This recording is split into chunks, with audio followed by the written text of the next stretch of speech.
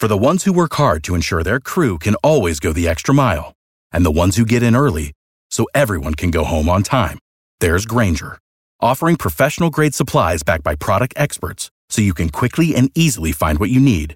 Plus, you can count on access to a committed team ready to go the extra mile for you.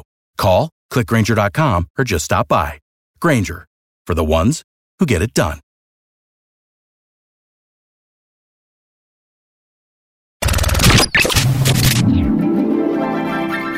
And now, an open letter from Galvin.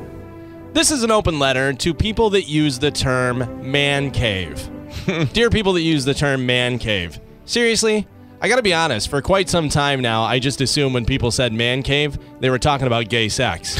It's probably why I got such weird looks when a guy would invite me to his man cave and I would say, I'm flattered, but I'm straight. I just always assumed that there were only two things that go on in a man cave. Just a lot of talk and inspection of man meat, and that you and your friends go into your man cave to do some manscaping. Just a bunch of dudes with trimmers and lotions high-fiving and giggling. Then I found out that man cave is actually just what guys that have a wife that bosses them around call their garage once they put a TV and a recliner in there.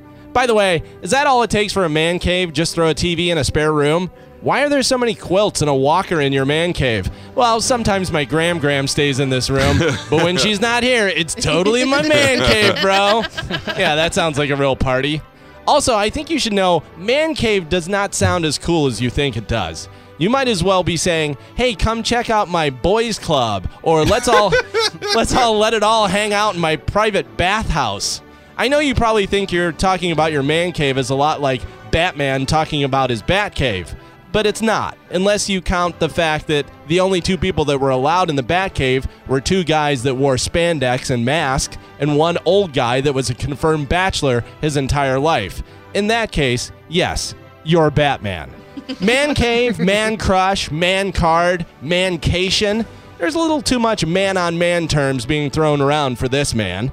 How about from now on you just say house, as in, want to watch football at my house, or want to play poker at my house? I don't think anyone is going to be disappointed if you don't refer to it as your man cave. And if they are disappointed, they probably also wanted to see your manhole. I'm Galvin from the Mike Calta Show, and this has been an open letter to people that use the term man cave.